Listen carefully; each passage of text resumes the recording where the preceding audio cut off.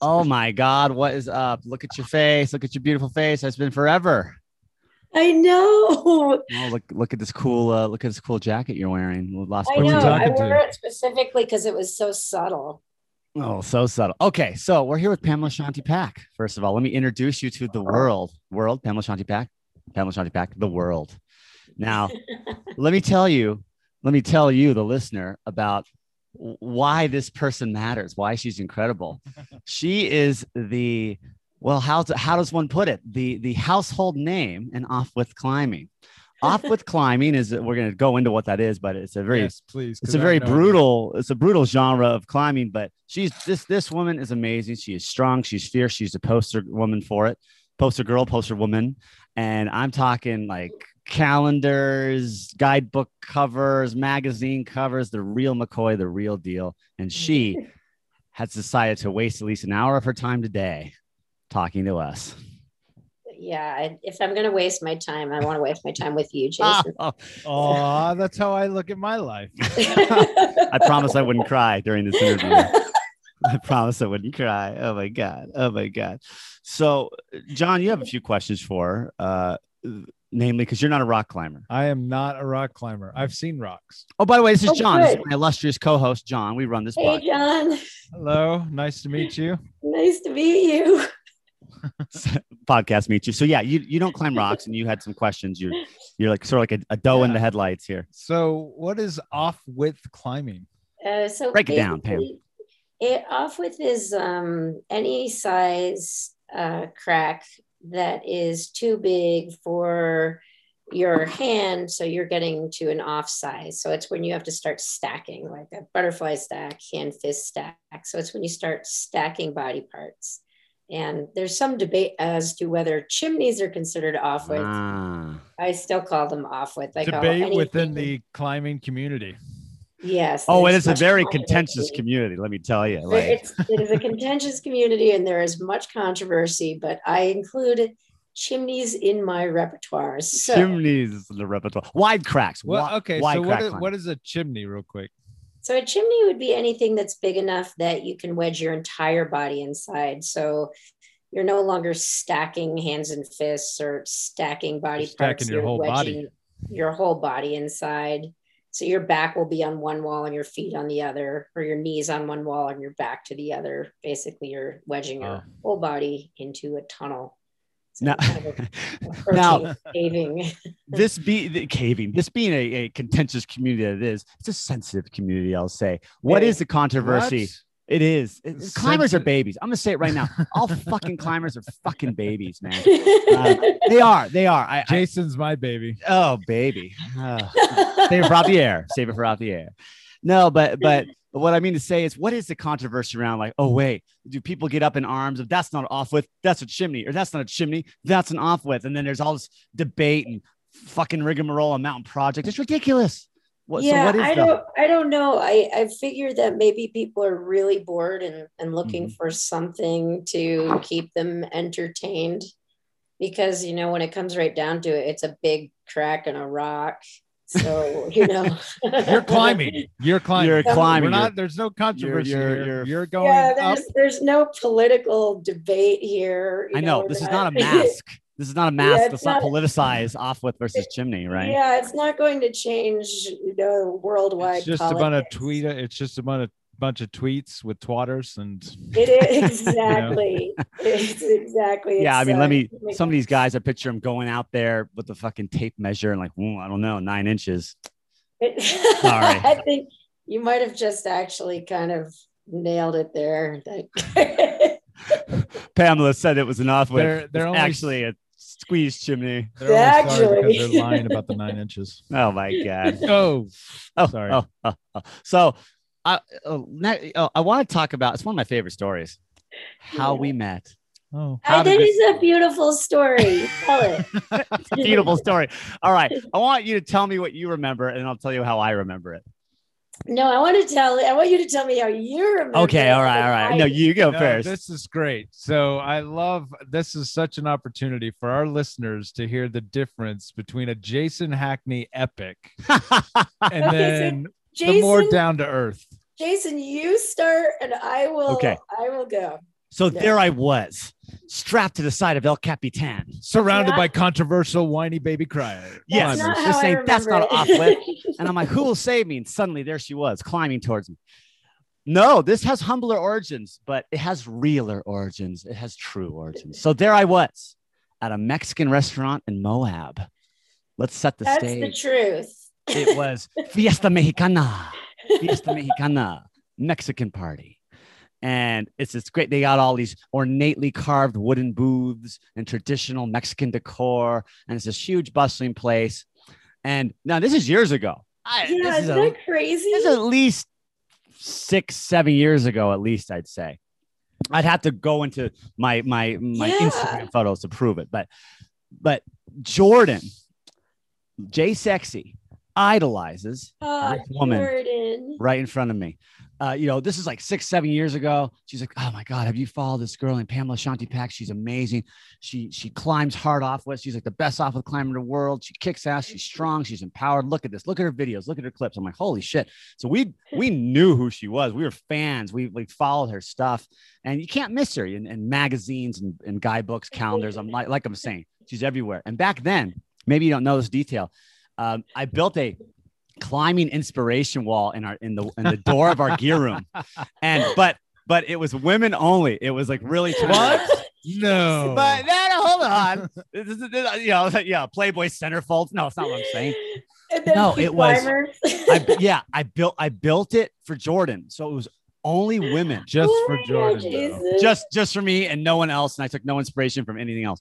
No, really, That's so cute. I wanted to get her stoked on climbing. Like, look, you're a powerful woman. These are powerful women. To put up role models and female Yeah. examples of strong climbing. So every year we would get Women of Rock climbing calendars every year. And at the end of each year, we get a scissors and we cut out our favorite photos from that year. And I built this whole collage on the wall. And you were one of them. That's so cute. From a Women of Rock, like where you're inverting, which means she's upside down. She's literally, her feet are over her head in a crack, inverting. It's called a levitation technique. Yeah. And, a classic creek climb. And it's just so cool. You look so serene. And so you're like front and center in this climbing thing. Anyway, so I would know her hide in a tanning yard by the time there I am in Moab in a restaurant. I look over. I'm just with a buddy. We're climbing. I look over and I see her the aisle across from me, like a kitty corner booth away. And I'm like, holy shit. I murmur to my friend out of the corner of my mouth, I think that's Pamela Shanti Pack. He's like, what? I'm like, I think that's Pamela Shanti Pack. Don't look. I think that's her. And he like coyly looks. He's like, I think it could be. I'm like, no. And I'm like staring at you, but trying not to look like I'm staring at you. I'm like, no, that's her. I know it's her. I'm like, holy shit. It's like seeing a celebrity, right? It's like, oh my God, there's my favorite movie star. Do I go talk to them? What do I say? What do I do? Do I ask them how their enchiladas are? I don't know. And so Did you get the red sauce or the green sauce? and so I'm pretty confident. We're gonna put a pause in it. First of all, Pam, I want you to see my puppy. I was gonna say, I'm dying to ask. Oh, His name is Perth. He's an Australian cattle dog. He's the apple my of my gosh. eye, and he's the piercing on my jugular vein. Oh, he's so cute. yes, he is Oh 4 my months old. God. He's 4 months old, and he's He's been a baby. I a love baby. him. much anticipating this interview. He's got You guys- eye spots. Big Will you eye bring spot him there. down to Moab? Yeah, and his ears are pointing, and he's gonna be our little desert tough guy. We're actually He's gonna be my so little- cute. he's so cute. He's gonna be my Mad Max dog. We're gonna actually take him to the creek soon. We're gonna take him to the swell soon. Oh yay! He'll just ride bitch. He'll just sit in the middle, and I'm in my like regular cab Tacoma, and he's a Velcro dog anyway. So, and he'll just be our tough little rugged Kragan dog. Oh, Jason, I love him. I know. People Oh. scream everywhere we go. Anyway, back to the moment of truth. I So keep moving this little thing around. I'm like, oh my God, where- that's her. And I'm like, you know what? The hell with it. I'm gonna, I'm thinking there's two ways to play this. Either I wait for them to finish their meal. So we're either gonna finish our meal before them, or they're gonna finish their meal before us. If she finishes her meal before us, and she gets up, I will get up and go over and like stop her from leaving and introduce myself. But if we finish first, I'll go up to them. So we finished first. So See, I did just not know this part of the story. I Yes. didn't know there was like a big background. Yeah, well, 'cause it's like, before you There's actually always walked a up. backstory. There's a With backstory. Jason, I didn't know there's the always a backstory. backstory. because it's someone you admire. It's like a role model, and they're eating dinner. What are you talking about? This is your story when you go to the grocery Oh, store. get out of here! There's a story everywhere, but There's a backstory to me going to the grocery store. but you're eating dinner, right? And so, like, how do you interrupt someone? You don't want to be that guy that's like, I'm such a fan. Wow. I've got you on my wall. Yeah, in a non-creepy way. in a non-making earwax sculptures out of you replica way. Yeah, just some creepy ass shit. No, nothing creepy. And here's how I did it. Bold as day. I walked up to her booth. And I said, "Hey, excuse something like, hey, So excuse where are me. you from Hey. originally? Hate to bother you. But are you Pamela Shanti Pack?" I asked her. And she smiles. She says, "Well, yes, I am." Are you a creditor? And I say, "You've been served." And I walked away. No. No. I'm like, "Oh my God, this is my in." I said, "My wife is obsessed with you." And you start laughing. You said, "Oh my God, you're so sweet." And she was so friendly and so warm and open and giving. She said, "Will you join us?" She says, "Take a seat." Dude, that was your first mistake, right? You told me to sit down. Well, she thought you might buy her a margarita. Yeah. Here I am years later. He She told me to sit bought down. us drinks. Yeah. And she probably gave me some chips or something. That was your second mistake. You fed the wildlife. Yeah, never feed the wildlife. Yeah, they got to live independently. He's like, "That was really good that you said my wife is like obsessed with you, because like you don't come off as a creeper, like just like another guy who's like, oh my God." But that really was the truth. Jordan was always Pamela this, Pamela that. Look at this video, sending me stuff on Instagram, like into you. So she had me sit down, and we became fast friends. We started talking. We're laughing. We're riffing. Got her number, and since then we've climbed with her. But Well, was the food good? Well, who can remember the food? It's the night I met Pamela. Yeah, Anyway, I don't remember that. I know the margaritas were amazing. There we so go. yes, There we Yeah. go. in a nutshell, that's it. But what do you remember of that night? What do you remember? I mean, you That were what, 10 actually- margaritas deep at that point. So I was like pretty deep into the margaritas at that point, but I remember all of that except for the part where you were like sitting at your table trying to like decide to come out. That part I was completely unaware. well, yeah, that was me When you guys conspiring. sat down with me, yeah, I loved you guys immediately. So that Yeah, is actually, he's telling the real truth. That's the real story. Yeah, I conspired in a Shakespearean way. That's what happened. That's what Talk to her. actually happened. And like, I Nice. just remember when I met you, Jason, you were so unbelievably funny. I mean, you guys know how funny Jason is. I was like, Yeah. this guy's Yeah, he's hilarious. I I didn't even know how funny you were. Like, years later, I realized how actually funny you were. You're But still that, like, realizing. You're still That was realizing moment to great. moment. I'm still That- waiting for it. I Get haven't- outta you'll here. notice one of these days he'll say something pretty funny. You'll be Yeah. like, oh, One I day. get it now. One day. Oh God. Yeah, I mean, that's one of the nice things about like having people come over and approach me and say hi, as long as they're, occasionally I'll hear something really weird, but it's really nice when people come say hi What- because I got it. What's What's the the weirdest thing you've ever heard? I'm not telling you. Oh, all right. Oh man. Yeah. Oh man. Well, Like usually, I mean, people come up and approach me, and I've made some lifelong friends, which has been really, really cool. yeah, you never I mean, know. Sometimes apparently I don't come across very well because there was like this recent thing where somebody was like, yeah, I met her in the parking lot and she was really creepy. And I'm like, ooh, I haven't heard that. I wonder That's a new why one. it's creepy. I met her I'm in the gonna do parking that lot. She was again. really creepy, even though I went up to her. So, It's a good way of looking at it. They came up to me and they're like, she's creepy. I'm like, cool. What did I do? Because I want to try to do that again. you didn't mug them, did you? You didn't like lift the I don't wallet. usually mug people. Ah. One out of every 10. She just straight up asked for cash. Well, if you want a selfie, that'll be $20. I did. I was like, I asked for like $50 and maybe they thought that was weird, but that was a pretty good deal. you don't ask. You do it in such a way where they just have to. They feel compelled to give it to you. Yeah. That I mean, yeah, the parking lot scenario again, it's hard to know how to approach someone. How do you approach someone? The parking lot scenario is weird because I don't think people realize I have really bad ADHD. So I'm like packing my gear. I'm in Supercrack parking lot. I'm like, okay, I need my shoes. I need my tape. I need my tape gloves. I need some cams. And then somebody will come over and go, "Hey, are you Pamela Shanti Pack?" And I'll be like, "Oh, damn, I completely forgot everything I put in my backpack. I am. I've got to start over. I am. Yeah." And then I get to the base of a route and I'm like, "Oh my God, I made this great new friend, but I forgot my shoes, my harness, and my gree-gree." And then what am I doing here? Am I climbing? Oh yeah, I'm going to climb this thing. Okay. Well, So I'll just sometimes people don't realize it's just like the complete confusion. And I'm nervous. Like when people introduce themselves, I don't think they realize I'm actually kind of nervous too, because it's sort of nerve-wracking. I'm kind of shy. So they'll come over and I'm like so excited to meet people, but then I'm kind of shy. Right. And then like sometimes then I forget everything I'm doing, and maybe I come across as creepy. Well, and I gotta wonder too. I mean, I don't think I've ever talked to a celebrity about this, so I would wonder. I mean, what is it like for someone to come up to you, basically knowing a lot about you, and you knowing nothing about them? Nice. Yeah, usually, like I said, I love meeting people. But I think the strangest is sometimes people will come over and they'll just go, "Hey, Pamela."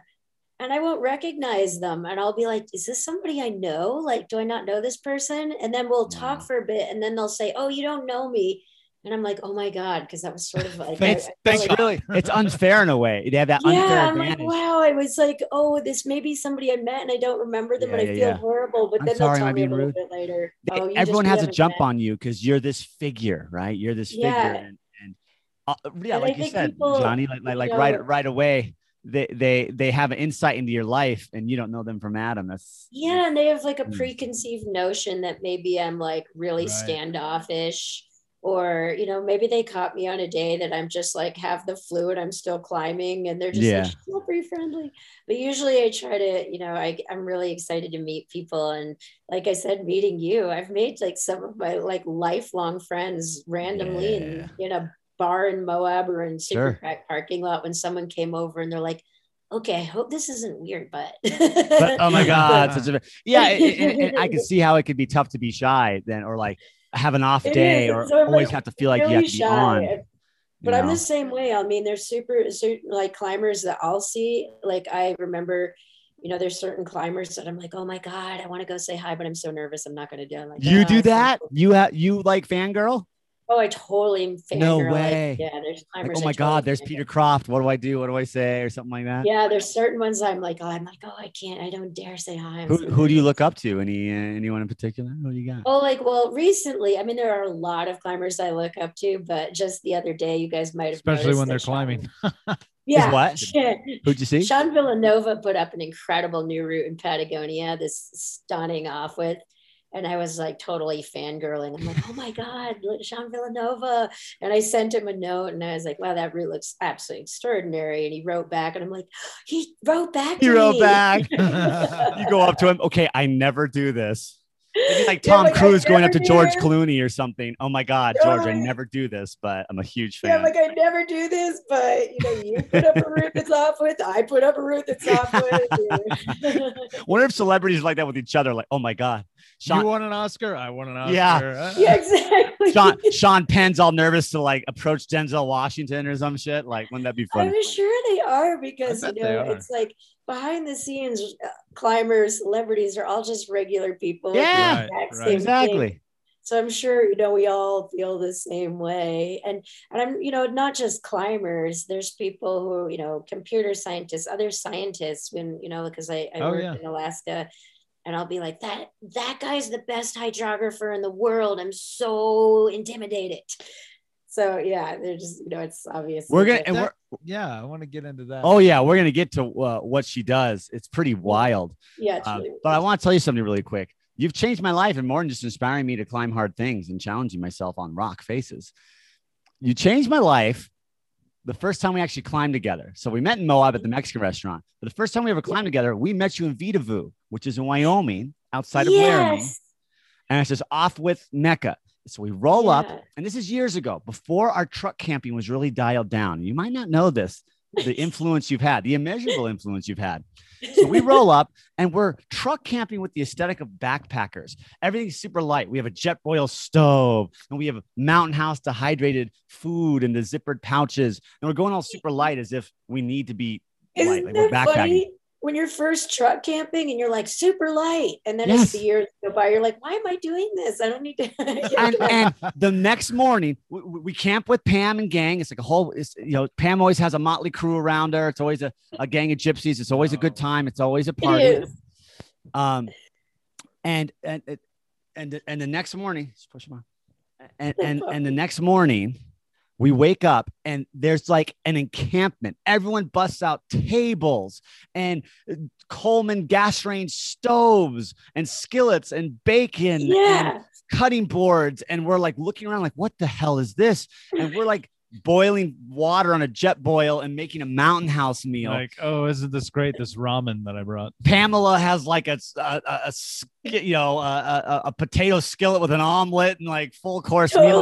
Like omelets, coffee makers, espresso Everything. makers. Like, and ever since then, you inspire us. Like, we got to get legit, and we've legitimized more and more to like get to your level over the years, to where it's like you live out of your truck. Isn't it funny?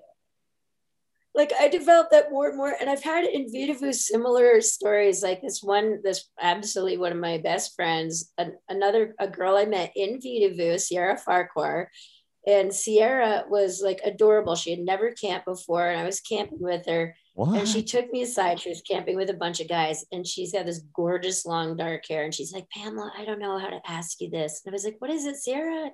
I thought it would be a climbing thing or something. She's like, how do you wash your hair outside? It was like, oh. How does your hair always look so on point and on fleek? How does your hair look so on point? I'm like, okay, so this is what we do. The tailgate of the Tacoma, we set it all up. I'm like, this is how you wash your hair outside. What'd you do? What's your trick? It was like, basic hair washing, like blue water jug, like how to time it, like solar things to heat the water, what kind of shampoo, extra conditioner. What product do you use What to stay cavity off See, with? this is where I see you doing like a Head and Shoulders or Herbal Essence commercial or something. I wish they could have done like, a hair modeling thing, but because I'm worth it. Yeah, exactly. But if you climb squeeze chimneys, any girl who climbs squeeze chimneys will attest to you, like pull out big chunks of your hair, and that kind of ends any hair modeling career you would ever have had. You got some war wounds. You got some red badges of courage. Yeah, got some horrible. You got like this the scored scapula, scars over your shoulder blade. I do. And I think people don't realize that like the first couple years of off with, you're like, this is so cool. I have the hugest gouge in my shoulder and it heals up. And you're like, oh, 2 years. You're like, that's cool. 3 years. I've been climbing off with for 10. And now I have like literally massive scars in the back of my shoulder. Takes its toll. It's a hard sport. I used to think it was cool. And after 10 years, I'm like, I need to get a skin graft. These are super gross. Like, you're a warrior. Badges of honor don't. Totally. I want to wear cute dresses. And I'm like, oh, I have horrible scars on my elbows, horrible scars on my shoulders. And people will walk up to me in a non-climbing are you okay group and be like, wow, are you okay? Were you in like, I have been asked, one guy was like, were you in like a motorcycle accident? I'm like, no, you can get help, Pam. People want to help you. Yeah, they do. They're like, can I help you? here's a hotline. Oh my God. And then recently the other thing, there are all these things you don't think about, like when people are like, don't bite down on gear when you're climbing. And especially, off with climbing, cams are big. And I have gotten black eyes from the Valley Giants, but I did knock out a few teeth. And recently I was home in Montana and I was like, cool, I need to get this filling replaced. And they're like, wow, no, you got to have this whole tooth. No. $2,500 later, I was like, I kind of do wish I had listened when people said, don't put the gear in your mouth. No way. Did that actually happen on route? Like you fell. It was not a big piece of gear. I fell with a stopper in my mouth, and like you clamp down when you fall. You stopped yourself by your teeth. I stopped myself by my teeth, and like I literally, and when I did it, I heard it crack, and part of my tooth fell out. And my partner was like, "What was that? That just came out?" I was like, "That was my tooth." And then time went by. I ignored it. I'm like, I don't need to chew on the right side. And after a few years, like it was like, I don't need to chew on that. It would be really nice if I could chew on that right side again. That would be amazing. You're practical. So you don't want to take time off. You don't want to take time off. I want to be a grown up and go to the dentist. Oh, and dentists are scary. Humiliated. They were dentists like, are scary. Pamela. So are you what people would call a professional climber? Oh, yes. Okay. Yeah. Certainly so. What does that mean to be a professional climber? I mean, people It's- see that's a- athletes. That's a really good question because that's really changed. For one, it's changed over the years because I've been, a sponsored or professional athlete for a long time now, since maybe I guess about 2010. So I've been in the industry a very long time, and a professional athlete has changed dramatically. So back in 2010, what it meant pre-Instagram was being a professional athlete. We just went out and climbed. I wrote articles for magazines. I climbed. I established first descents. I made short films. And that was really the extent of my obligations, was to get out and to climb a lot and to write a lot. And in 2015, with the advent of Instagram, social media became a bigger priority in professional climbing, because and all professional sports, because that's where marketing occurs now.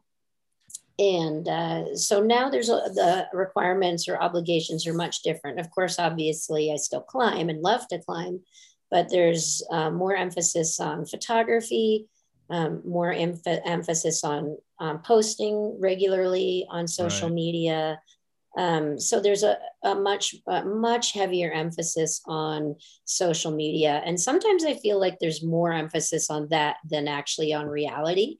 It's kind of shifted from like the real world into the virtual world. And of course there are pluses and minuses. It's wonderful that we can reach a bigger audience now and we can get out there more. I think that for professional athletes or sponsored athletes, I'm obviously not speaking for all of us, but from my experience, it's challenging because we sort of are a part of that shift. Most of us didn't grow up with social media, so we're just not as good at it. We didn't develop online presence, at a very young age. From age 7. Yeah. Exactly. From age We're 90s 7. kids. We're 90s kids. Exactly. We're like 90s kids. So we didn't have that online presence, and we didn't really grow up with that skill set. And it's a real skill set. I mean, one of my absolute best partners, Gisele and I spent all day yesterday running around outside with our iPhones, trying to copy things we'd seen online, where you like walk up to something, flip your phone upside down, flip it right side up, and make these cool videos. And those are things that, like, if you're like 20, you're like, oh, I've been doing that since I was 2. Like, I can't believe you don't know how to do that. You're just like catching up to you're just finding a curveball. Wow. Hey, you guys, like, there's often times where I'm like, I need to hire somebody who's 15 to help me with this. This is the selfie button that reverses totally, I'm like, the camera. Exactly. Oh, how do you turn this around to get a selfie going the opposite direction? I don't get it. So there's like a shift that we started as professional athletes without the social media, and then we were in the middle of it, like it was the middle of my career. And then now there's a transition to where that's a very heavy emphasis. Mm-hmm. So so being a professional climber, what it used to be versus what it is now is different, because now we build up these social media images. And for me, it's perplexing, because again, I lived a majority of my life pre social media.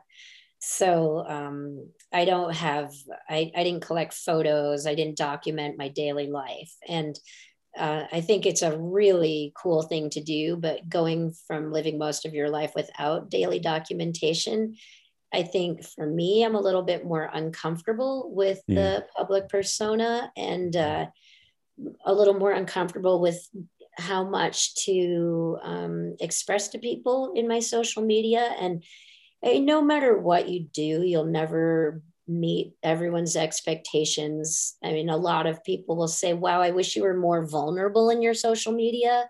I wish you would express more about how you're feeling. And vulnerability. Wow. Yeah, and your vulnerabilities, which is not comfortable for me.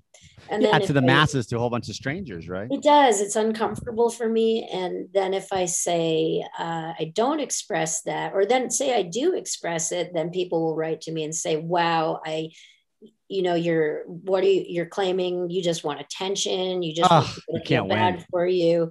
So I try to balance it out. And, ultimately it does give you the opportunity to reinvent yourself and to be creative and to learn a lot about yourself, because I'm trying to see it more, especially this year, as a journal. And I do want to share the ups and downs of being a professional climber more than I have. I've always wanted to present just the positives. Like, this is amazing. This is an incredible life. And I'm so lucky to have this opportunity.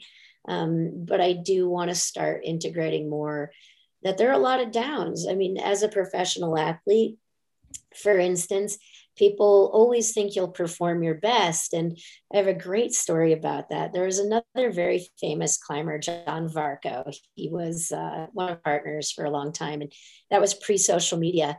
And he's like, Pamela, I was in Vidavoo one day. He was very famous. And he's like, I'm on this 5'7" and I'm flailing on it because it's Vidavoo and nobody can climb 5'7" in Vidavoo. And this guy walks up to me. He's like, hey, are you John Varco? And I'm like, and he's like, yeah, I am. And the guy's like, dude, I thought you'd be a lot stronger. No. I was like, wow. That kind of happens. Like, if you go to the crag like a normal person and you're like, oh, I'm having a really bad day, like your cat died or something, and you're trying to climb and you're on a 5'8" and you're kind of crying.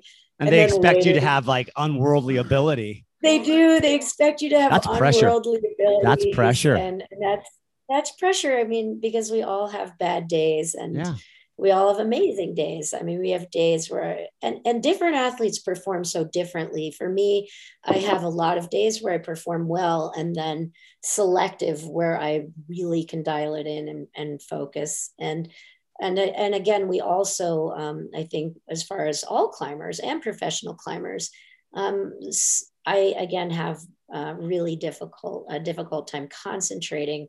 So if there are 10 or 15 or 20 people at the crag, I'm hearing everything. I'm hearing dogs barking. I'm hearing people talking. And when I climb, I can't really focus on that moment. Oh man. Sometimes I can, but not very often. So, people will say, oh, could you demonstrate how to do this? And often I am excited to do it, but other days I'm just like, wow, it's really hard when there's a lot of people around, because I am kind of shy. And my other work, which I'll describe to you, I am kind of have always been very introspective and a kind of a loner my entire life. And so again, the social media can be very awkward and uncomfortable for me, because I do have a hard time sharing personal aspects of my life. Even severe injuries. That's the most personal I've been able to be on social media, say, hey, I had a really severe injury and this is what it was like to come back from it. And, but things like, oh, I just broke up with my boyfriend. I don't want to. That's off topic. Yeah. Speaking to your life, because I want to go into the beginnings, because you're so much more than just a climber. You say that you're new to, you're kind of baffled by this generation's newer technology, because we're 90s kids, right? Yeah, you grew up in a beautiful, mythical, lost world called the 90s. Exactly. It was we all miss it. Lost world of flannel and like grunge and like say whatever you want, John. Say whatever you want. And it's fine. He's been giving me a lot of crap about that lately. Yeah, exactly. It's a mythical lost time. Where are you? Oh God, it's like read fairy tale books to your kids. And then in 1993, Nirvana made their second album. Exactly. Where are you from? Well, where did you grow up? Well, I grew up predominantly in Montana. In northern Montana. My family lives in very far northern Montana. It's almost near the Canadian border. And the town is tiny. So, I grew up in a very small town in a very remote part of the country. And I was incapacitated by cities, like literally could not, it was really, I was really painfully shy as a kid, like really bad. Even when I was really little, apparently at recess, I wouldn't play with the other kids. My recess, my teacher would take me out and hold my hand the whole time. I was like really quiet. You were gun shy. Yeah, I was. So yeah, I grew up in a really remote part of Montana, pretty radically different lifestyle than I lead now. And it's amazing. Oh, it's cold. It's really cold. It's cold. I went back home for Christmas and the forecast, it was like 60 below zero. I'm like, Come on. 60 below zero. Welcome Like, home. what? That lovely So- weather where you can't leave any exposed skin. Yeah, you really God. can't, so it was a pretty different lifestyle. Were And you athletic as a kid? I was a gymnast and I was very Uh-huh. obsessed. And I trained with a national team, actually. I went to Pennsylvania and trained with a team in Allentown, Pennsylvania. And At what age? I was really little. I started doing gymnastics, as a little tiny kid. And then Well, you don't want to be a has-been by age 7, so you got to start early. that's the thing in gymnastics now. You're like 8, it's all over. And Yeah, when I was, my back can't take it anymore. Retire. Getting old. really good pressure, it's too much. And as a little kid, I was the same way as I am now as a climber. I was really obsessed. I trained. I wanted to be the best. And I overtrained. I go way back, past my physical capacity. So I ended up having to quit climbing at 15 because I had a very severe injury. Quit gymnastics or climbing? You mean? Yeah, gymnastics. Quit gymnastics. I had to stop doing gymnastics entirely because I had a very severe back injury. Oh no! And at that time, they didn't really know. It's interesting because they said you have 2 options. You can continue climbing with a full back brace and you'll never perform at the level you were, or you can quit climbing entirely. And you mean gymnastics? Yes. Freudian slips. Yeah. See, Freudian slips. We'll get to climbing, Pam. Don't worry. Yes, we'll get to climbing. But that was like my parallel with climbing. The exact same thing did happen to me with climbing. So as a kid, I'm 15, and it's interesting how your mentality changes, because at 15, they gave me that choice.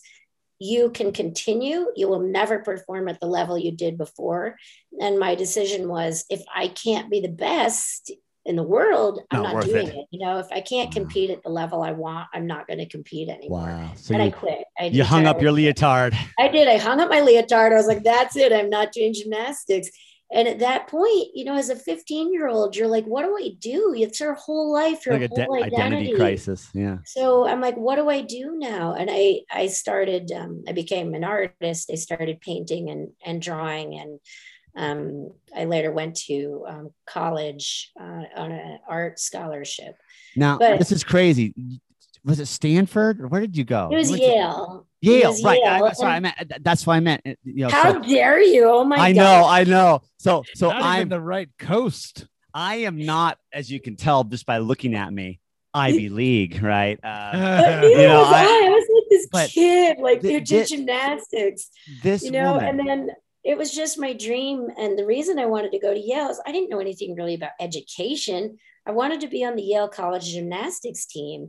So my thought was, when my surgeon was like, that's it, you're done. I was like, I'll never get into college now. Like, what do I do? I'm a gymnast. I have nothing else going for me. I literally can do nothing else. And so, that was tough. I threw myself into painting and into sculpting, and I really focused on my education. I couldn't really do any competitive sports at that point anymore because of this injury. And I kind of, gave up on that and found something else I was really incredibly passionate about. Art. Coming back to climbing, and it's a long story, but I faced a very similar circumstance. We have the time. Yeah. So years ago, as a climber, I think climbing is so, as you all know, if you're a climber, you get so wrapped up into it, and your whole identity often becomes based on climbing. And as a sponsored athlete or a professional athlete, your identity gets really wrapped up in your sport. Like if people say, who are you? Before you even say your name, you're like, I'm a climber. So first and foremost.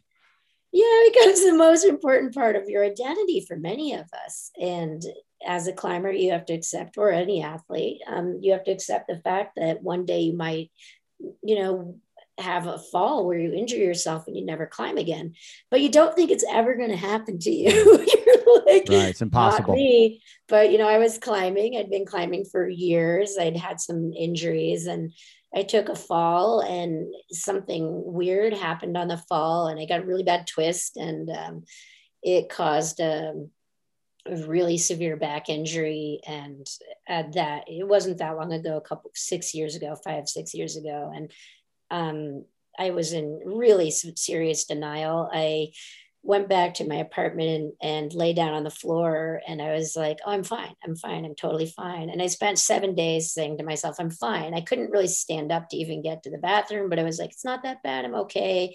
And calling my PT and I was like, oh, I'm fine. And she's like, well, you have a couple choices. You can, I was like, I have one more climb I need to finish.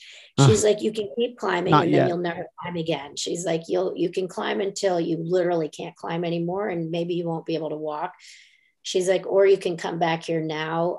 We can see what we can do. And maybe we can get you climbing again.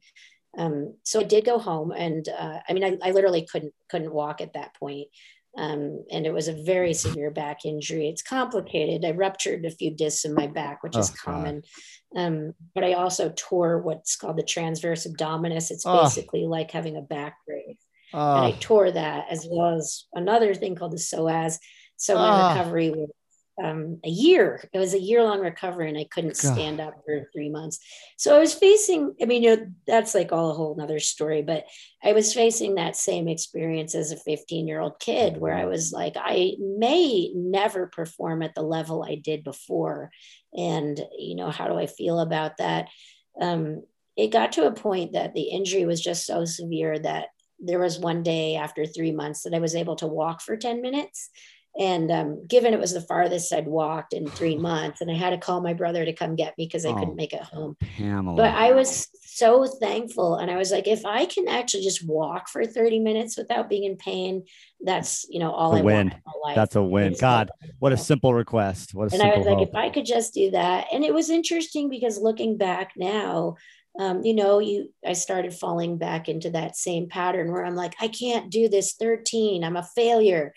And then I just try to remind myself that there was a time 5 years ago where I was like, I made it to the mailbox and I lay down on the ground and cried. I was so happy. I was like, little victories.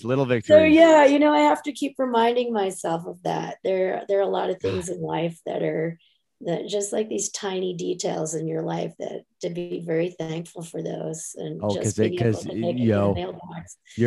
your number could be punched any second, right? Yeah, you gotta live all the way to the hilt. You gotta live it all the way up. It's a scary thing as an athlete. I mean, I keep saying to myself, "Oh no, I'm fine," but like that could happen. I could have an accident that would keep me from climbing ever again instantaneously. So you know, that's just something you have to keep in mind. It's good to live presently. I like your presence with that.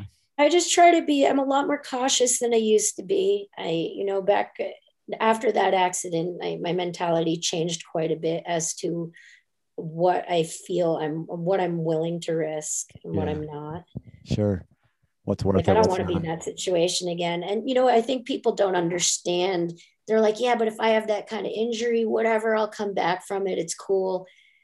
But you don't consider at the time how it affects those around you. I had to move in with my parents, and my brother had to quit his job to take care of me because I didn't have anyone to take care of me. And you couldn't even go to that mailbox or that bathroom. Yeah, I couldn't walk. I couldn't get myself to PT. I couldn't get myself to my surgeon. So when you have the risks that we take affect the people around us much more significantly than we think about. That's a good point. You know, so I was very fortunate. I had an incredible team of surgeons and PTs and my family, but I mean, it's definitely something to keep in mind that you need to have a support network to make it through those. Man, injuries. Pam, you are cast iron. I tell you, I think if we were to crack open your body, we'd see like one of those Terminator skeletons made out of titanium. You would. Or something. That's the thing I forgot to mention. I'm cyborg. I'm actually a cyborg sent back from the future to kill me, to kill Jason Hackney in the year 2021. Oh God! No, just to destroy all happiness. I knew this would happen. Well, no, you're cast iron. You're a warrior. This woman is a warrior. I'm gonna tell you a few stories about you. Uh-oh. Yeah. Sorry, Pam, you've been talking way too long. Okay. Yeah, I want to hear a few stories about me. Yeah. There's a story, and you can confirm or deny these stories. One time, she's had the craziest thing. We're gonna tell this, and then we're gonna go back in time. But one time, she was bitten by a bat That's and had true. to get a series of rabies shots directly into her liver as a result of climbing. Tell me about that. That's true. You get it in your liver, I believe. Dude, it's so gross. Tell me everything about this fucking bat. It was disgusting, that actually. Batman did. It's such a gross story. I was climbing a route in Vitavu. It hadn't been repeated. I was doing the second ascent, brilliant Bob Scarpelli route. There were some bats in there. And at the time, I didn't really know much, about bats or anything like that. You see Batman. I was like, whatever, I don't know much. So I got into the climb and I'm like, partway into it, I was like, felt this really bad jab in my leg. And I'm like, I must have like jabbed myself with a camlobe or something. And I got off the route, and that night I was like having trouble breathing. The route was like, I like literally had to crush myself to get into this thing. It was like really compressive on your body. So I couldn't breathe that night. And I was like, God, could I have fractured a lung or like broken a lung exploded or fractured a rib or something? I'm like, I think I need to go to the ER. I'm like, this is really weird, but something's really wrong. Oh my God. So I'm in the ER and they terrify me. It's Boulder. They're like, oh, did you know that you could actually rupture your aorta? But don't worry, we have a heart surgeon here. I was like, what? But it turned out I hadn't done anything. I mean, I had bruised my ribs. Don't worry, we have a surgeon. But they were like, was there anything else? Because I just anything unusual? Is there anything else that happened? I was like, I got bit, by a bat. And they were like, what the hell? You got bit by a bat? They're like, that's what you should lead with. Yeah, lead like, with we gotta give you the rabies vaccines. And I'm like, I don't really want them. I hear they're painful. I'm like, what are the chances of dying? Rabies is like 100% mortality. They're like 100%. You will die. The doctor's like, I think one person in all of history has ever survived rabies. And then they do the same thing. They're like, do you have the bat? I'm like, of course I don't have the bat. Yeah, like, brought him with me. He's in the waiting room. I'm like, don't have him. He's in the waiting room. Like, he's very concerned. We swapped insurance info. They're like, we have to assume you have rabies. I'm like, or whatever. So I'm like, okay, I guess I have to have the injections. And they used to inject you in the stomach. Now they don't, but they're big, big, big injections. You get 2 in your thighs and you get 2 in your shoulders, and they're huge. And like when you ask the doctor, is it going to hurt? They're like, yeah, dude, it's going to hurt.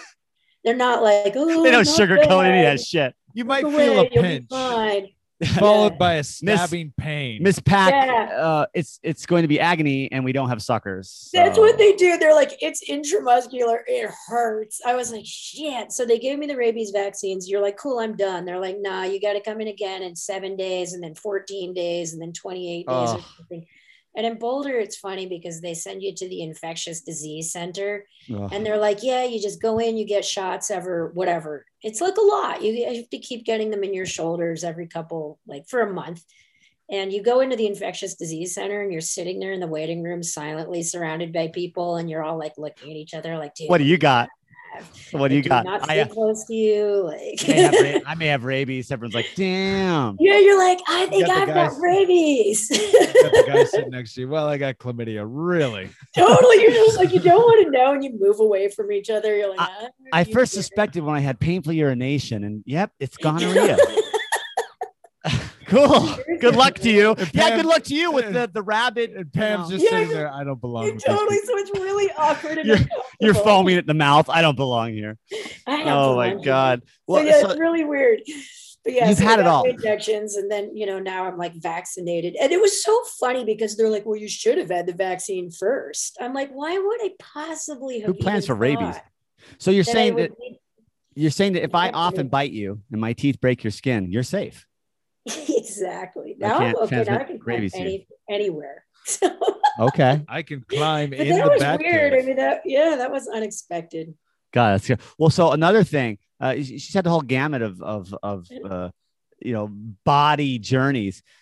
Yeah. When you first got into climbing, right, you were more of a sport climber, and you were climbing so much that you got, it was a compartment syndrome in your forearms. Yeah, this is another strange one too, because this is like a while ago. This is pre super social media times. When I started, I'd been climbing for a very long time, but when I Mhm. started, I moved to Boulder, Colorado, and I got super obsessed with bouldering. This is like 2007. I bouldered a lot, and I just trad climbed a lot, and I sport climbed a lot, and then I started ice climbing, mixed Nice. climbing, 30, 40 days a year, and every winter. So I was, Going just for it. overtraining. And I got to a point where I was like, wow, my forearms are weak because they're pumped all the time. So I trained more and more and more. And then I went to Uray and I was ice climbing one day and I couldn't pry my hands off my ice tools. The pain was like super severe. So I had to go to the ER and they said, yeah, you have something called compartment syndrome, which I had never heard of. And basically, it's a crush injury. Like if you get your arm gets run over by a truck, that's basically the equivalent of Oh, compartment syndrome. That's the acute version.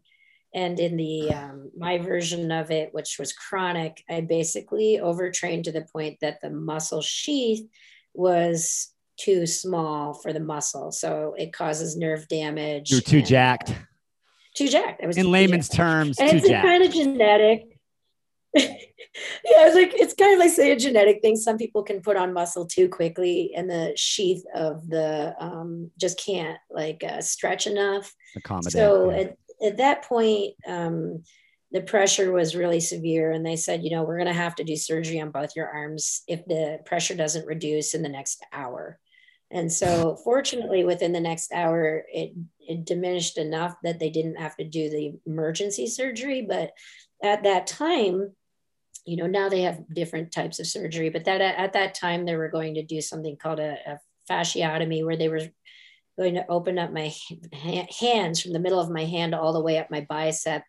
And Holy then shit. they would open it up and put a loose stitch in it, and they keep you in the hospital for a few days, and they skin graft it, so it gives you more room in four different compartments, Wonder so if it that makes like an air sound, like a psh, like a balloon I kind of emptying. wondered, like, and I saw pictures of it. It was super disgusting. And I saw, like, I don't know, maybe it was 4 or 5 surgeons to consult. And 4 of the surgeons said, you are an idiot to do this surgery just because you want to continue climbing. You have, risk for amputation. This is going to ruin your life. You're going to be disfigured. The scarring is horrendous. The 5th surgeon is like, yeah, let's do it. I was like, yeah, let's do Right it. on. So that Cool. morning, I like just got my medical Fine, I license. just he's like, yeah. I've never done Finally, this. my It's gonna be Frankenstein monster. totally. I've never So done this, and I cool. don't know how it's gonna go. But That's what it was. I've never done this one before. Totally. Let's He's try like, it we'll out. be in medical journals. This is gonna be awesome. let's And then the explore this night together.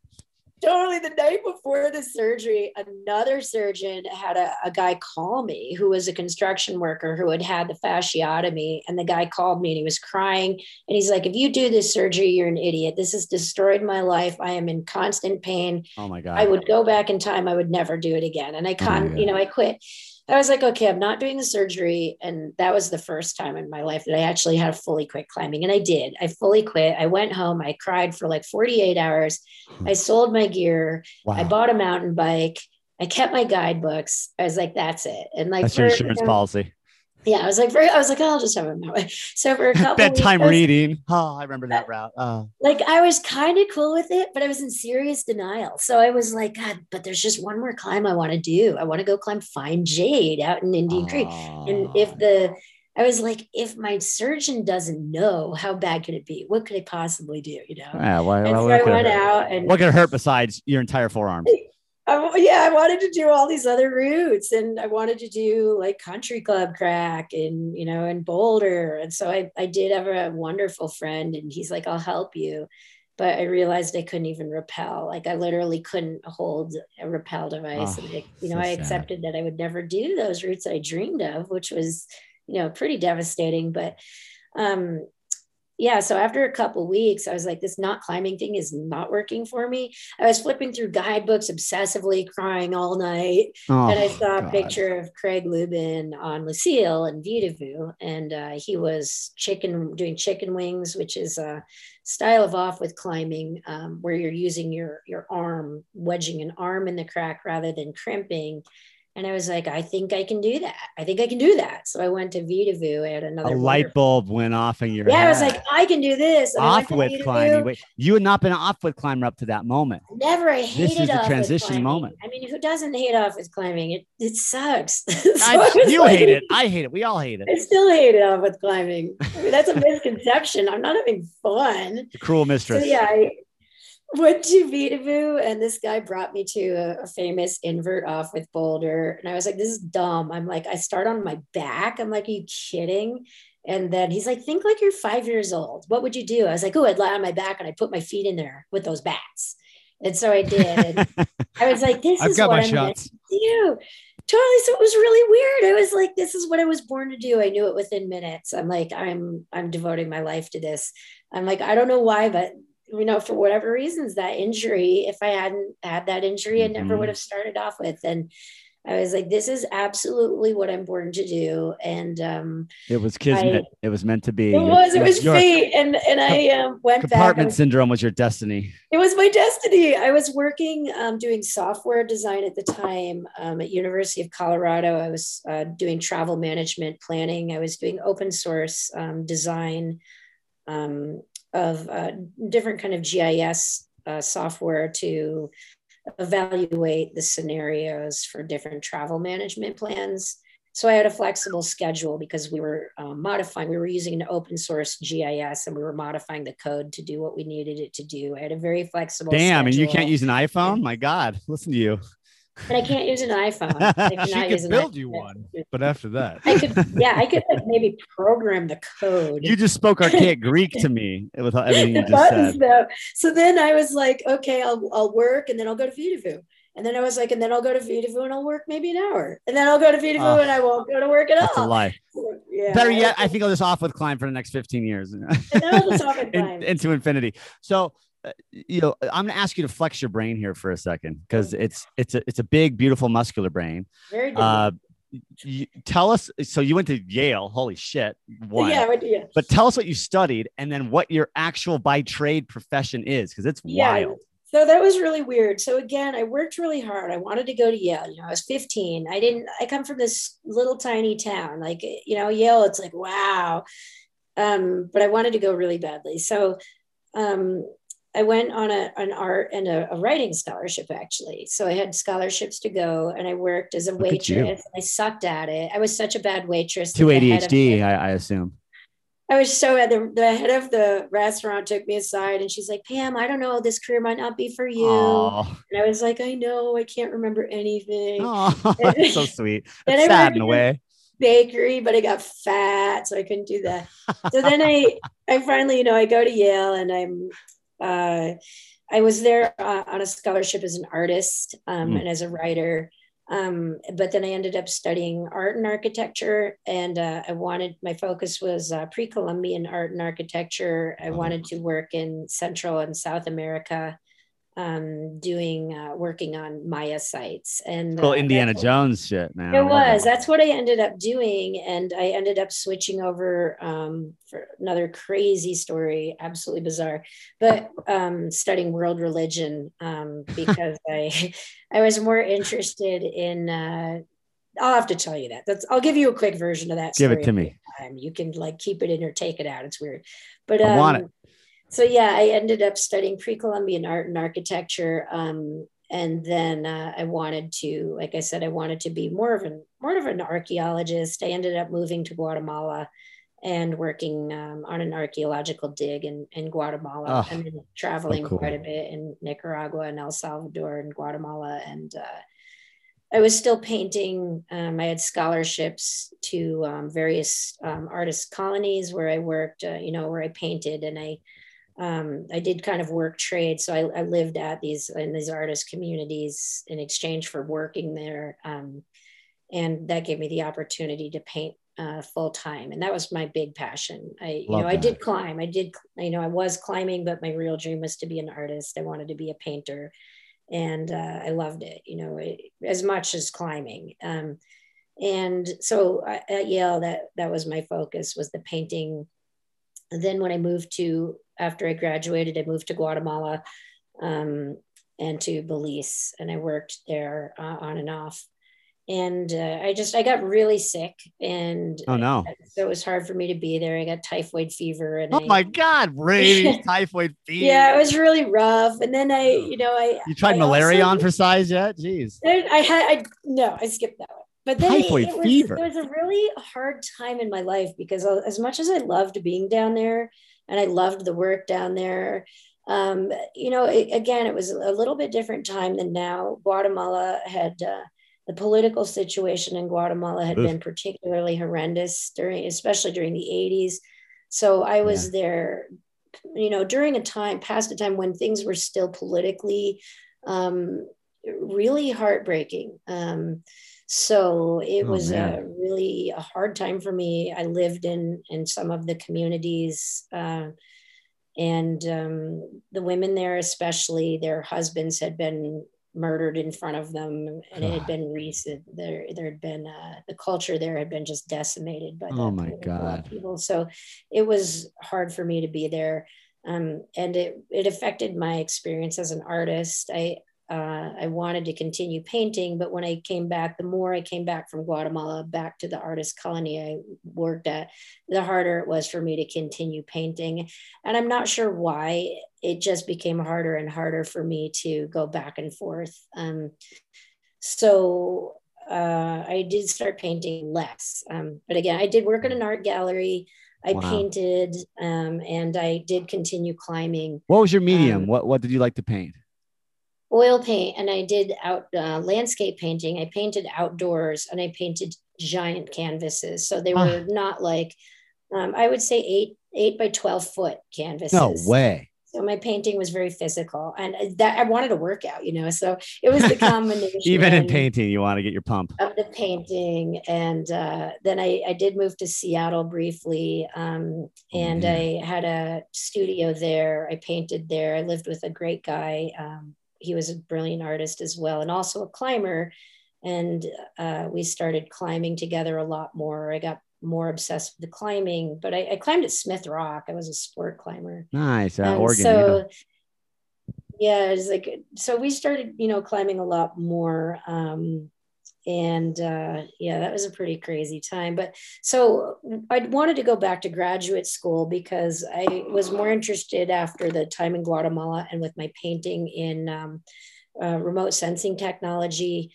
I had worked with it when I was in Guatemala.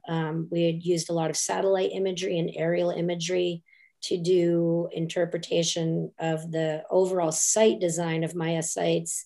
And I got more interested in, so it was cool. I got more interested in the remote sensing technology. That's like sensing when like the pyramids underneath the earth, exactly. Right? And it was so cool. It's like, so many that still have yet to be excavated because there's not the funding. Yeah. So it was different types of remote sensing technology. Worlds away. So fascinating. So I decided to go back to graduate school in cartography and remote sensing technologies. And I went to graduate school. I finally ended up doing a professional certification in GIS and remote sensing technology. So cool. And my emphasis was aerial imagery interpretation, satellite imagery interpretation.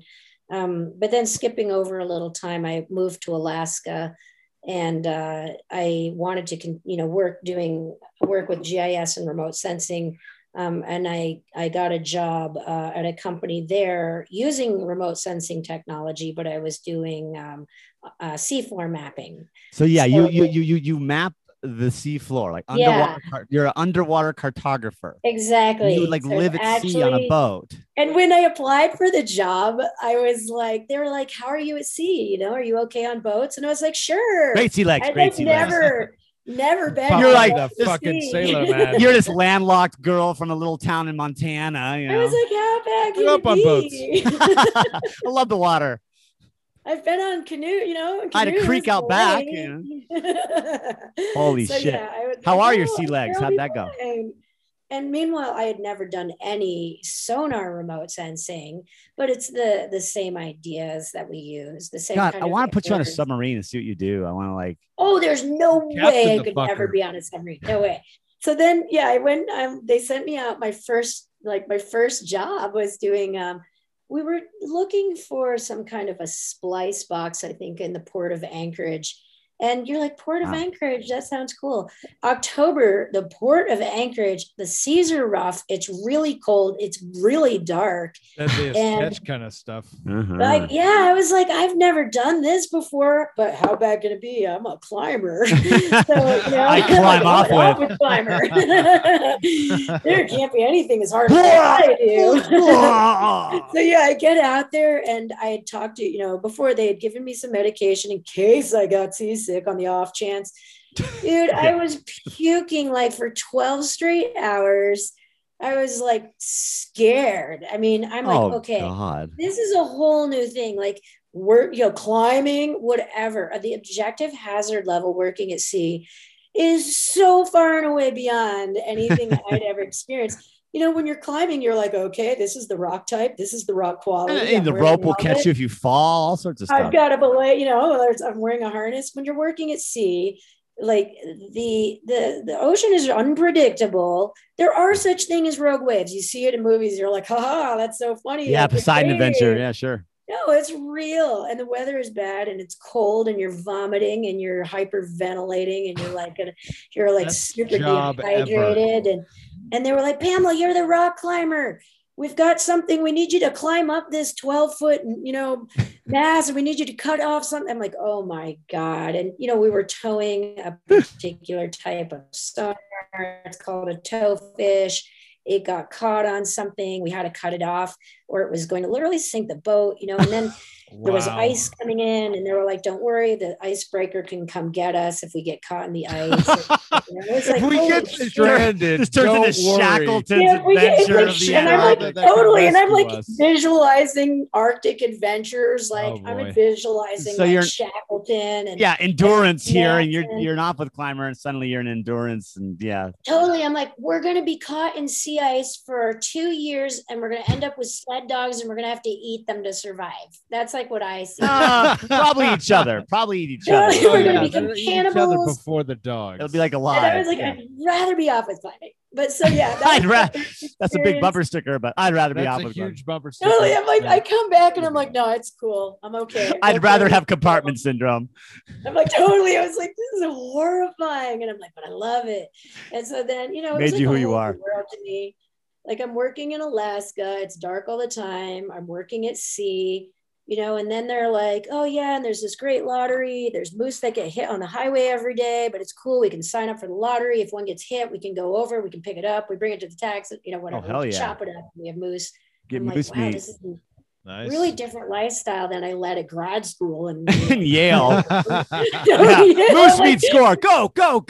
And then they're like, let's go to the shooting range at lunch break. I'm like, this is a really different, lifestyle for me. But it was great. We worked really hard. I ended up, so when people now, I hear a lot, well, I'd be as good a climber as you as if I had a trust fund. I'm like, yeah, try go work in the Bering Sea. I started working there 3 to 4 months a year. I'd work, 72, 90 consecutive days at sea in the roughest, seas in the world. We did 12 to 16-hour days consecutively. At one point, I worked minimum of 12 hours a day for 72 consecutive days on a boat in the Aleutian Islands. And holy shit. Were you the only woman? There were a few women. In fact, our lead hydrographer was a woman. She was extraordinary. And one of our boat captains was a woman. And so it was really a different lifestyle for me. And I loved it. And, I wanted to stay in shape to climb. So when people are like, oh, you're in better shape because you're a pro climber, I'm like, okay, imagine this. Imagine being on a 176-foot research vessel in the Aleutian Islands in incredibly, I'm there. Rough conditions, you're sending me 25-foot seas. And I would bring a TRX with me and I would set and rock rings and I'd set them up in, somewhere in the vessel. And I would train. They would give me an hour off during lunch and most people would work straight through for 12 hours. We would take 15-minute breaks. And often we would have buckets next to us because you'd be puking. So you'd be puking in the bucket, working. We took turns. Do some TRX rows, do some TRX chest presses, puke. Totally. So I would be puking and whole I'd get my new hour. disease, They yeah. would make me work out because otherwise it was a pain in the ass. And I would go, I'd spend that hour, I'd run around training. And the way I did it was I would go up to the buoys on the upper deck or the Zodiac, and I would do ab crunches on the Zodiac. I would do pull-ups in the doorways. And I would go to the lower decks where I could do rock rings, and they set them up for me. And if I timed it right with the way the boat was rocking or whatever, I could do like 0 gravity, like pull-ups.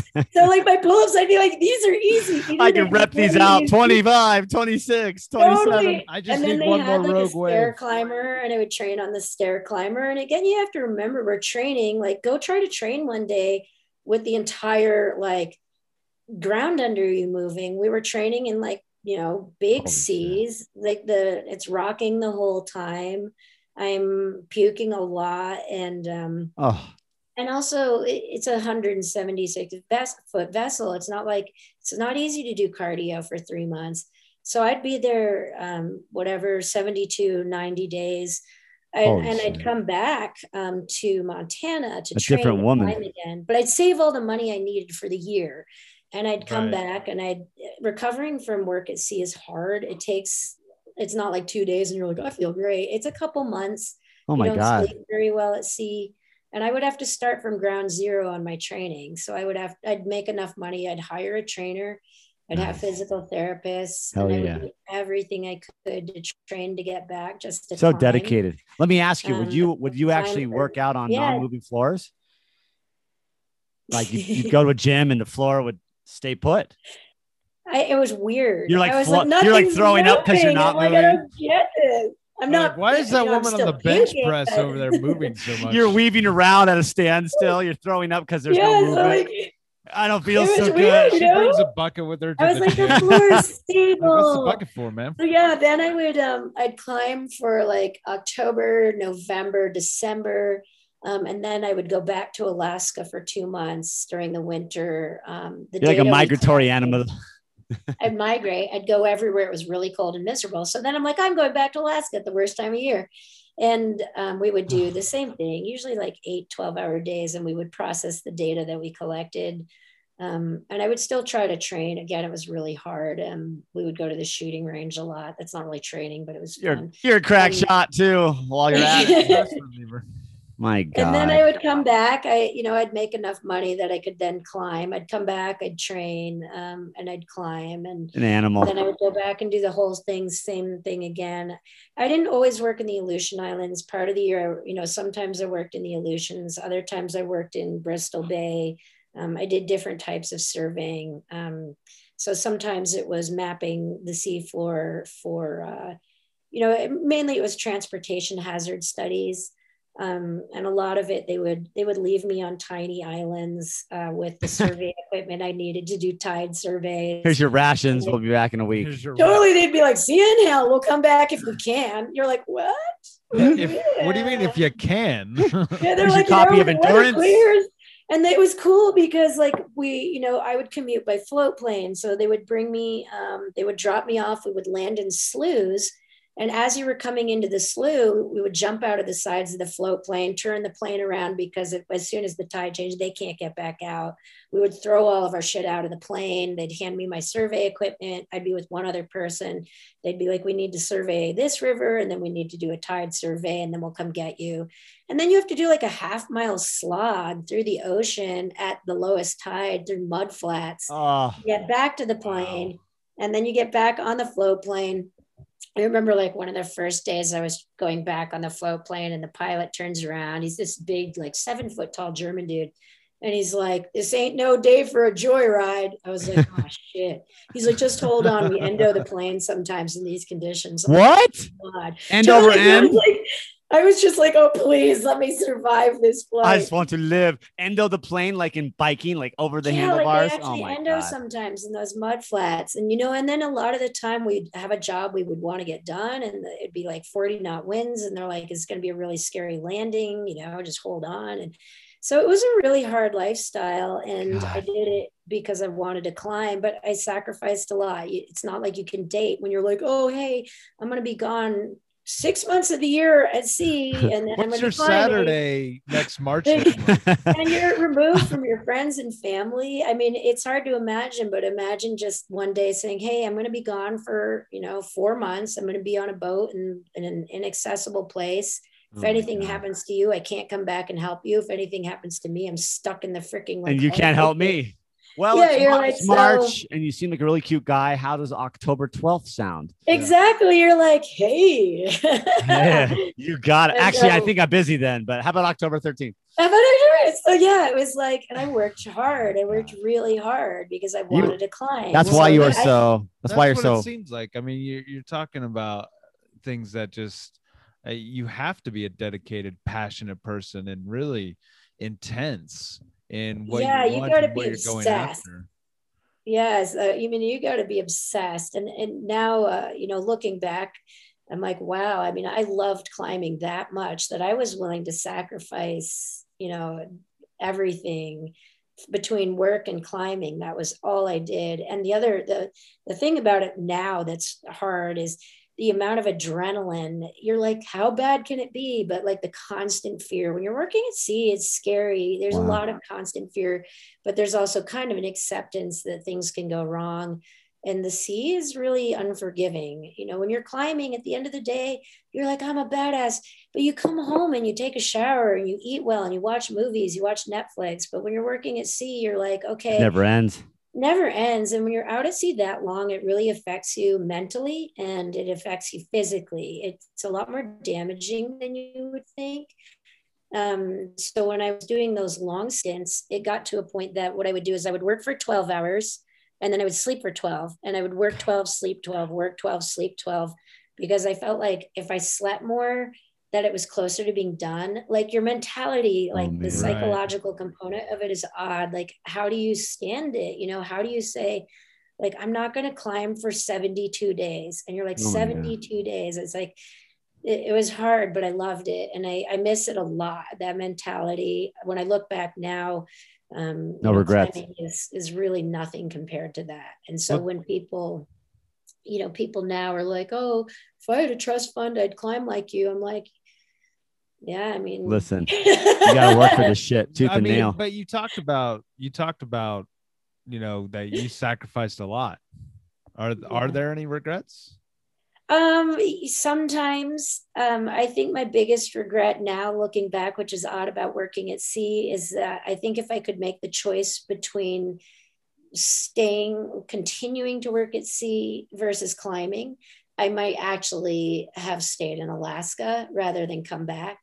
I think that ultimately the work at sea was in a lot of ways more satisfying than climbing. I do love climbing, so don't get me wrong. It's the love of my life, but the climbing ultimately does feel a lot more self-centered than the work at sea. And which actually is something now that is very important to me. It wasn't as much. I don't think is, when you're like in your 20s or 30s, it's as important. But at this point in my climbing career, what has become more important to me is teaching and mentoring. And so I've started a series of clinics called the Art of Off With Clinics. And it's become incredibly meaningful to me to be able to share what I've learned as a climber. And I co-teach with Gisele Fares, who is a Brazilian climber. My mom's from Brazil, so it's kind of cool. Gisele is fully Brazilian. She's a brilliant climber, and we're doing these clinics together now, and we both believe in mentoring. And I've mentored Gisele as an off-width climber. So it's been really important to me to see women become strong off-width climbers. Yes. I think there's some misconception about that when people are like, she wants to be the only off-width climber. There's like thousands of off-width climbers, there's hundreds of strong female off-width climbers now. When I started, there weren't. There were a few that people don't know about, but I was really the most focused on it. And now, as in any sport, there's an evolution that I think any true athlete wants to see. We can take the sport a certain direction. I could pave the road for other women to become strong off with climbers. And I wanted that because my whole life I'd been trying to prove that women could do what men could do, from going to Yale, which is, was at the time more of a boys' school, Right. to working in the Bering Sea, which is, has been male dominated. I've always been like, look, I also helped with a dog sled guiding service with my brother. I'm like, women can do anything that you men can stand do. toe to toe. Yeah, we can do this. And I'm little, I'm tiny. So it was like, people often will look at me and go, but you're tiny and you're so I wanted to prove, that's been very important to me, that women were as capable as scientists, as hydrographers, as boat captains, as whatever. And so fill in the blank. The progression of the sport now, I know I could pave the way. I was like, I was the first woman to climb 513 off with. I was the first to establish 13. And my hope now is that women become stronger. We have better training now. We have more support for off with climbers. We have more support for climbers. I was at a point, I started when there really weren't professional climbers. It wasn't a profession. It was like a weird fringe sport. And off with is even more fringe. Yeah. And fringe and on fringe. When I first approached sponsors, I was like, yeah, I put up this first 513, like women 513 off with, and they're like, what do you do? That's dumb. They're like, it's so stupid. And I wanted to prove that off with was an art style, that off with was beautiful, that off with was technical. That was important to me. And now I see, the techniques are becoming refined. The training has become refined.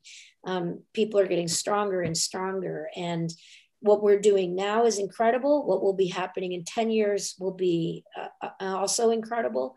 Who knows, in 20 or 25 years, maybe there will be 515 off with, maybe, who knows? We don't know, but that's what I want to see. I want to see that progress. And I think anyone who is a lifelong climber wants to see that progress. It's amazing. That's why we do what we do. That's why people explored the Arctic, so that people in the future could discover more things, where we found places on the map that didn't exist, and now they exist, and that enables progress in the future, which I love to see. So mentoring climbers has become really meaningful to me. And G has been, it's been a dream, because to find another woman who loves off with like I do, and who loves climbing like I do, and to watch her progress has been amazing. So we do have these Art of Off with clinics now, and we part of the clinic, of course, is to teach technical skills. We want people to become stronger climbers technically. Off with is a steep learning curve. Yeah. But so we want people to become amazing climbers, but we also really want people to be able to apply what they learn as off with climbers to life. It's about empowerment. A lot of what I learned as an off with climber, struggling with injuries, pain tolerance, perseverance, willpower, that's what got me through working at sea, and vice versa, and through a lot of aspects of my life. And that's part of what we want in our clinics, is for people to learn something that maybe they'll never want to climb another off with, but someday they'll be experiencing something that's hard, and they'll say, there was this route I didn't think I could do, and I got to the anchor. And so if I could do that, I can do this. Your words will rise within them, and they'll push through. Yeah, it's like we like to say, what we want is to teach people to bring grace to the grovel, to find bring grace to the grovel. You just named the title of this episode. I'm serious. It'll say Pamela Shawnee Pack, bringing grace to the grovel. That's the title. So that's what we want. And then grace to the grovel. The other thing I'm doing now, again, it's like sort of an evolution of the teaching, is that I want to, I'm starting to teach clinics for adaptive athletes. I love that. So my first was this summer. I worked with athletes with various challenges. From two of them were blind. One has a neurological disorder that makes it difficult for her to walk.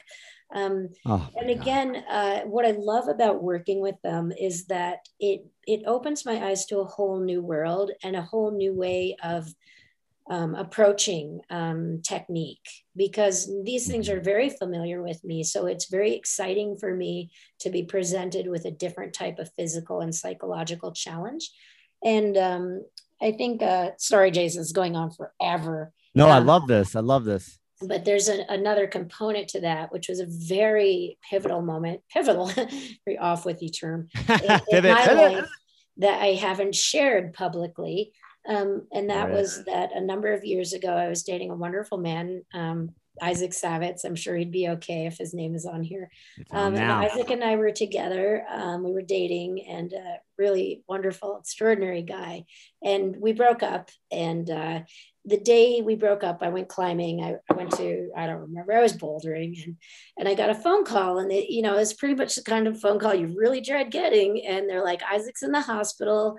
It's really bad. He had a bad injury. He was skydiving, and we need you here. And I didn't know, I didn't know how bad, but I knew it was really bad. And, so I go to the hospital, and he had basically severed his spinal cord. 10% was intact. 90% had been severed.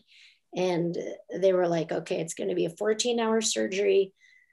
Because he's stubborn. They were like, well, what they wanted to do was just a surgery that would give him no chance of ever walking again, but he would be safer.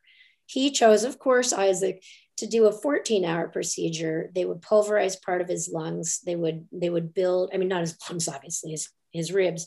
Yeah. They would take a metal cage. They would build it around his spinal cord. It would protect the 10% that was intact, which would give him the old, very slim possibility of walking again. Because at this point, he was paraplegic. There was still an outside chance, though. There was an outside chance, very slim. They said, in some cases, people can relearn to use that 10% to walk again. Oh, my God. So obviously, this was, clearly a more traumatizing event for Isaac. Isaac was the one going through it. But for me, it was probably the first really severe trauma I'd experienced in my life. And, there was also the certain component that, like, what if we hadn't broken up that day? I mean, that was weighed on me, obviously.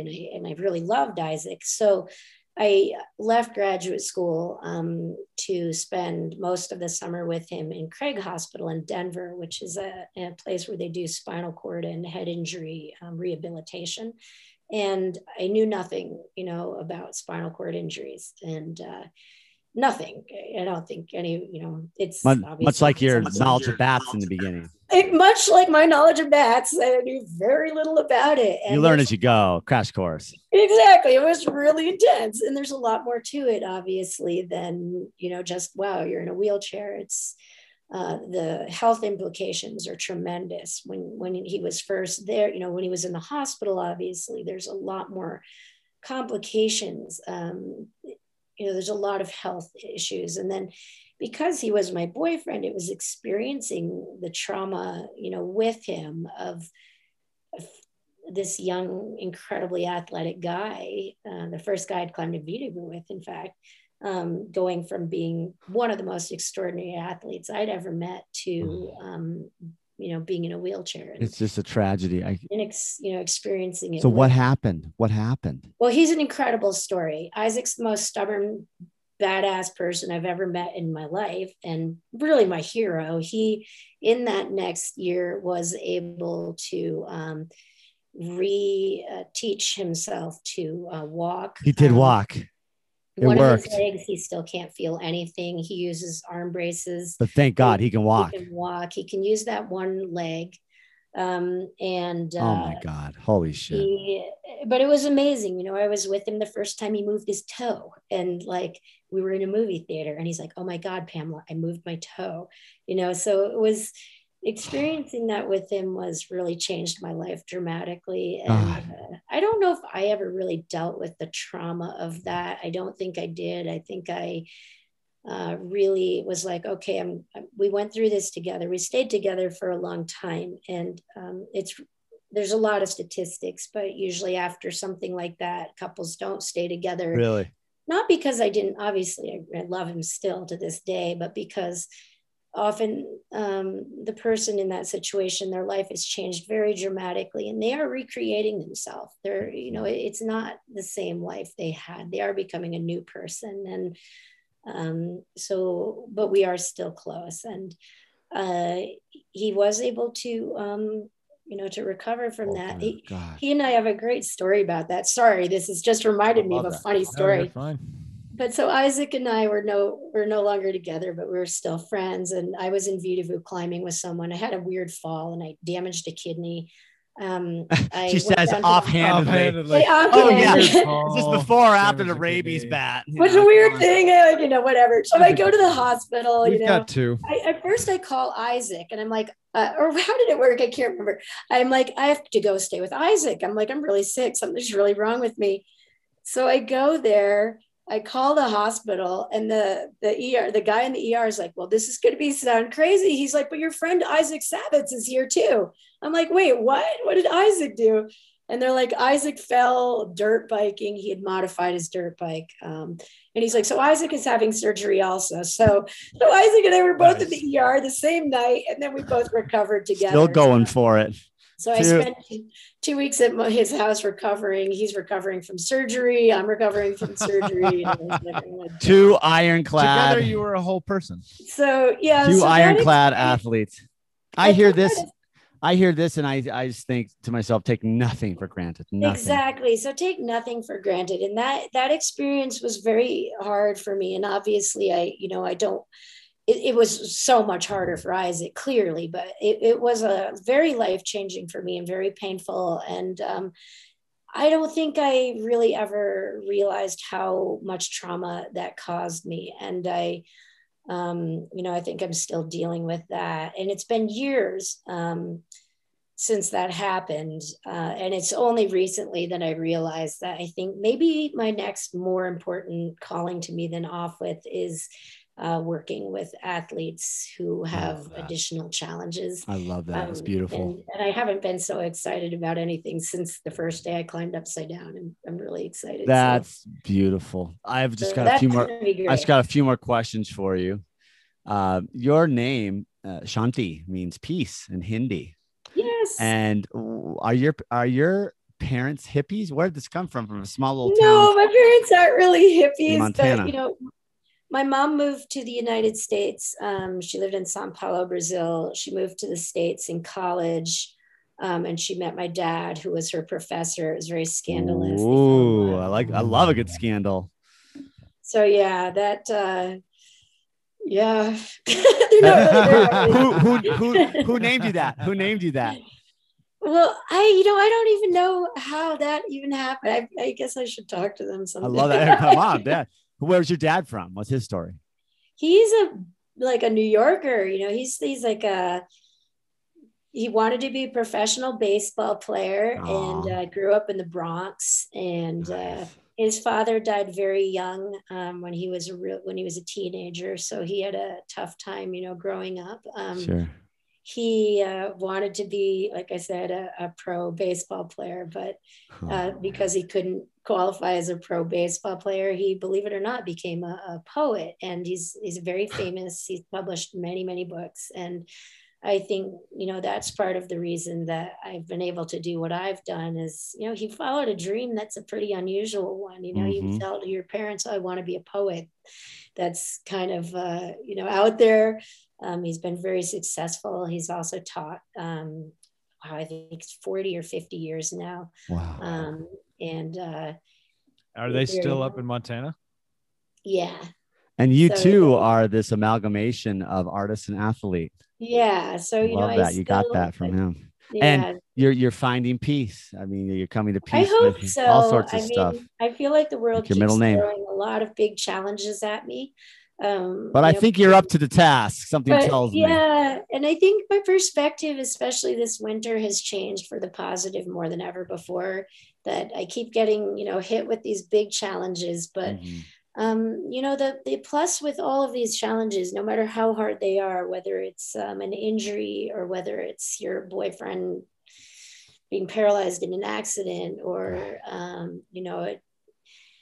big social media challenges, that it gives you the opportunity to reevaluate your life, to reevaluate what's important to you, and to recreate yourself in a better, stronger, more positive way. It puts your life in perspective. Wow.